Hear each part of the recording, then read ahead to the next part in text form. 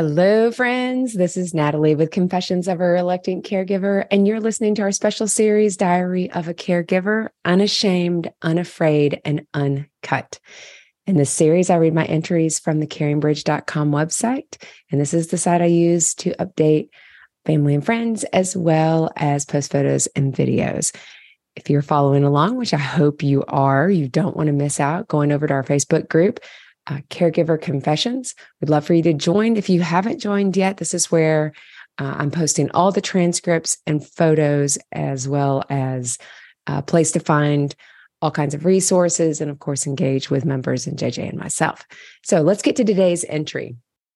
Today, I am reading entry number 28. It is June 27th, 2022, and this is entitled The Dog Days of Summer. Here we go. I'm fortunate to be part of the Favorite Peeps text group comprised of Jason, myself, my sisters, niece, and nephews. Every morning, Emily sends out a daily devotional with her own thoughts. And almost every morning, I am wowed by how the message feels like it was just written for me. I find the Bible app to be the same. The double down with daily devotional and the Bible app is amazing. I also throw in some Joel Osteen and sing most days. I'm, of course, not taking any chances. While not every day, devotional and verse of the day directly hits the mark, it's pretty darn close. Some people may say, Natalie, it's a universal message and can broadly apply. Okay, maybe that's true, but I choose to think some messages are sent just to me. Here are some excerpts from today's message. I'll attach the full excerpt in photos if you'd like to read it. Rest with me a while. You have journeyed up a steep, rugged path in recent days. The way ahead is shrouded in uncertainty. Look neither behind you nor before you. Instead, focus your attention on me, your constant companion. Trust that I will equip you fully for whatever awaits you on your journey. Later is a comforting reminder that I am with you, watching you wherever you go. Friends, that was written for me because last weekend, it was a doozy. This devotional was a reminder that while it may be difficult, I got you. While the weekend was challenging, we did find glimmers, moments of happy and little reminders tucked away here and there of things to be grateful for, of prayers answered, and that we are truly blessed. I feel like I need to start off by saying, now don't freak out, Jason's okay. But we were in urgent care on Friday and Sunday. He was experiencing some side effects that were not great, and our doctors advised us to go there as it was after 5 p.m. Having access to this level of care, MSK's knowledge and expertise was the reason we came here and the reason we extended our stay. It's worth every penny. MSK was a prayer answered and continues to be so every day. The good news is we are back on track after seeing our physicians today. So #delay of game is now #resume play. Knowing that the weekend was not a complete wash, here's the recap of struggles, wins, and a happy ending. Jason's struggles. 1, food. It's like our nemesis. Jason tries, but the smells and textures can be too much. The good news is that he was able to eat cream of wheat, which I made, and yogurt on 3 separate occasions. Yesterday, I was behind him, encouraging him to eat, on the verge of harassment that incorporated a cattle prod. But that's okay. It's about balance. He ate the food and kept it down. 2, nausea. When I say cancer is throwing everything at him, nausea is its favorite weapon, followed by a bit of vomiting. Sorry, folks, not sure how to say that more eloquently. It's like a vicious cycle. When you feel nauseous, you don't want to eat. But to combat the nausea, you need to have food in your stomach. Sadly, there have been several times when the nausea overcame him and some things came up. That had to feel awful, as his throat looks like it's gone 10 rounds with Mike Tyson. And that's after the ear was gone. That was funny. I'm not sure what I had written there for a second. We've been actively battling that side effect and feel like we've turned the corner, but the battle's far from over on that one. Thank you, Ativan, for having multiple purposes. Jason's win. Number 1, pain. The good news is the pain is under control. Now, I'd like to think it's due to the magical combo of drugs, but it could be that the nausea is just so overpowering that he doesn't notice the pain anymore. Note, a side effect of so many meds is nausea. The good news is he's managing the pain, and that's a win. 2, sleep. Anyone who knows Jason knows he's a terrible sleeper. The good news for him is that he's on so many meds that he's nodding off like a coworker who had a carb overload for lunch after a 2 p.m. meeting. He's snoozing and nodding off all the time. Heck, he's sleeping right now. We are in our bougie hydration suite as I type this. The downside of his sleeping is that due to the rope-like saliva that's constantly in his throat, I'm pretty sure our neighbors aren't getting any sleep either. Lord knows I'm not. I mean, I can sleep through the apocalypse, but this noise, no problem. I had to hit the couch for the last couple of nights. But sweet baby Jesus, Mary, and Joseph, that couch is made for looks, not for comfort. It sleeps like my wedding shoes fit. Beautiful, but painful. Don't get me wrong, I'm not complaining. His sleep is imperative to healing. My sleep? Well, I'll catch up next week after we get home. I welcome sacrifice for his comfort. Sidebar. Should have asked God for both of us to sleep. Happy little wins.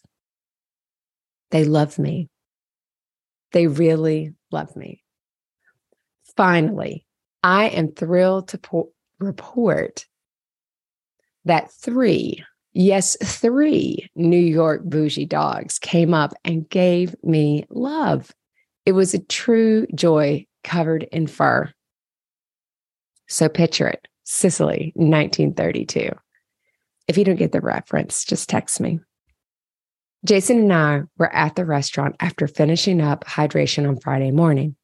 He felt awful, but he was going to try to eat, and he wanted pancakes. I, of course, knew he couldn't eat them, but if he wanted to try, I wasn't going to be the person saying no. So we were sitting at an outdoor table on the corner of 1st and 53rd. I'm happy as a lamb, people watching. I knew no one, but felt extremely connected, as of course, I'm a self-proclaimed native New Yorker. The look on their faces and body language was synonymous with a native New Yorker. Sidebar. I have, in fact, picked up many of their habits and mannerisms. You know, acclimating to my surroundings and culture. In the background, they are playing French music, and you almost feel like you're in Paris at a street cafe. Note, I do have lived experience to confirm that. Okay, you get the picture. I'm watching people going to and fro, some of which were walking their dogs. Then I see this young couple approaching me with their dog. We make eye contact. It was instant, and we couldn't look away from each other. Instant connection. We never broke eye contact as they passed by, and all of a sudden, the owner gets jerked back as their dog comes right over to me and jumps on the side of my chair. Yes, this well-trained bougie New York dog knew my love of dogs and broke all social norms to be with me. It's like she knew I needed the love. The owner, who was very sweet, quickly apologized and said, "She must think she knows you." To which I quickly replied, "It's okay. I love dogs and appreciate getting to pet her." I know, not a cool New Yorker response, but it was true. She smiles warmly and said, "Come on, Daisy, let's go." I looked up at the owner and quickly back at Daisy. The biggest and brightest smile was on my face. Yes, there was a connection.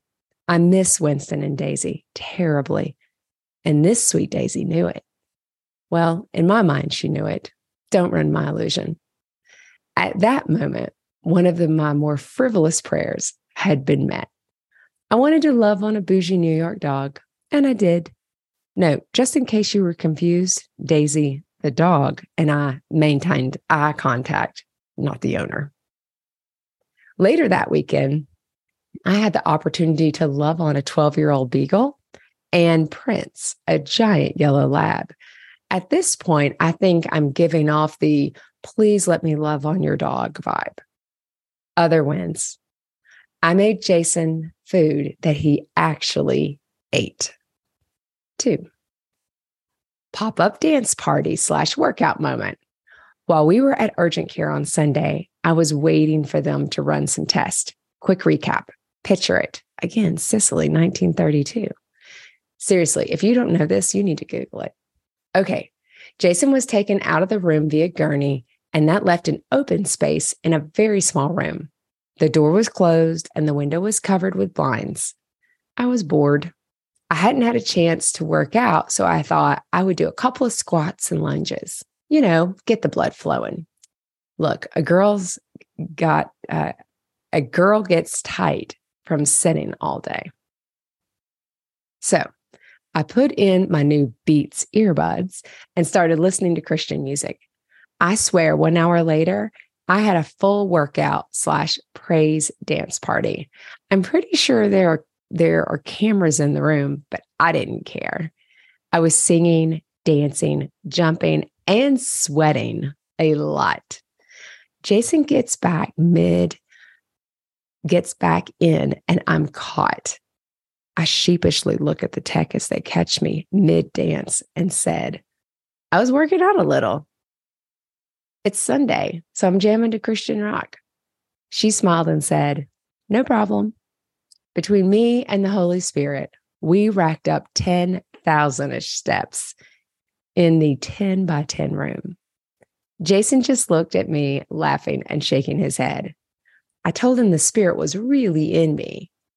I keep wondering if the QA risk management staff will catch my stellar moves and get a good laugh. If so, you're welcome. That about covers my weekend report. Please continue to keep us in your prayers. We're counting down the days till we leave, but I'm trying to stay present and really take in every detail of this 6-week adventure. New York has been good to us, and while we didn't come for vacation, the kindness we've experienced during the most difficult time of our life will never be forgotten. Quote, "You have journeyed up a steep, rugged path in recent days. The way ahead is shrouded in uncertainty. I am with you, watching you wherever you go." Yes, we have, and I thank God for the journey, as we are coming out better for this experience, closer to Him, greater awareness of myself, closer to Jason, and more connected to my family and friends. #worth it. Much love to you all. Happy Monday, Natalie. I always want to make sure folks understand that when I talk about it was worth it and things like that, and I speak for myself in the sense of I didn't never want Jason to have cancer. I never wanted Jason to have cancer, but I think you have to look for the lessons learned. I've said it numerous times, Jason's cancer cured me, and it has. If just thinking about everything that happened from the time he got cancer to after and what's happened over the last year is crazy. It's crazy. New, different job. We started a podcast. We've got so many opportunities. And so we never know God's plan for us. But I will tell you, the more you embrace it, the better it gets. And There'll be hiccups, but it's worth it. Guys, have a great day. I'll see you tomorrow.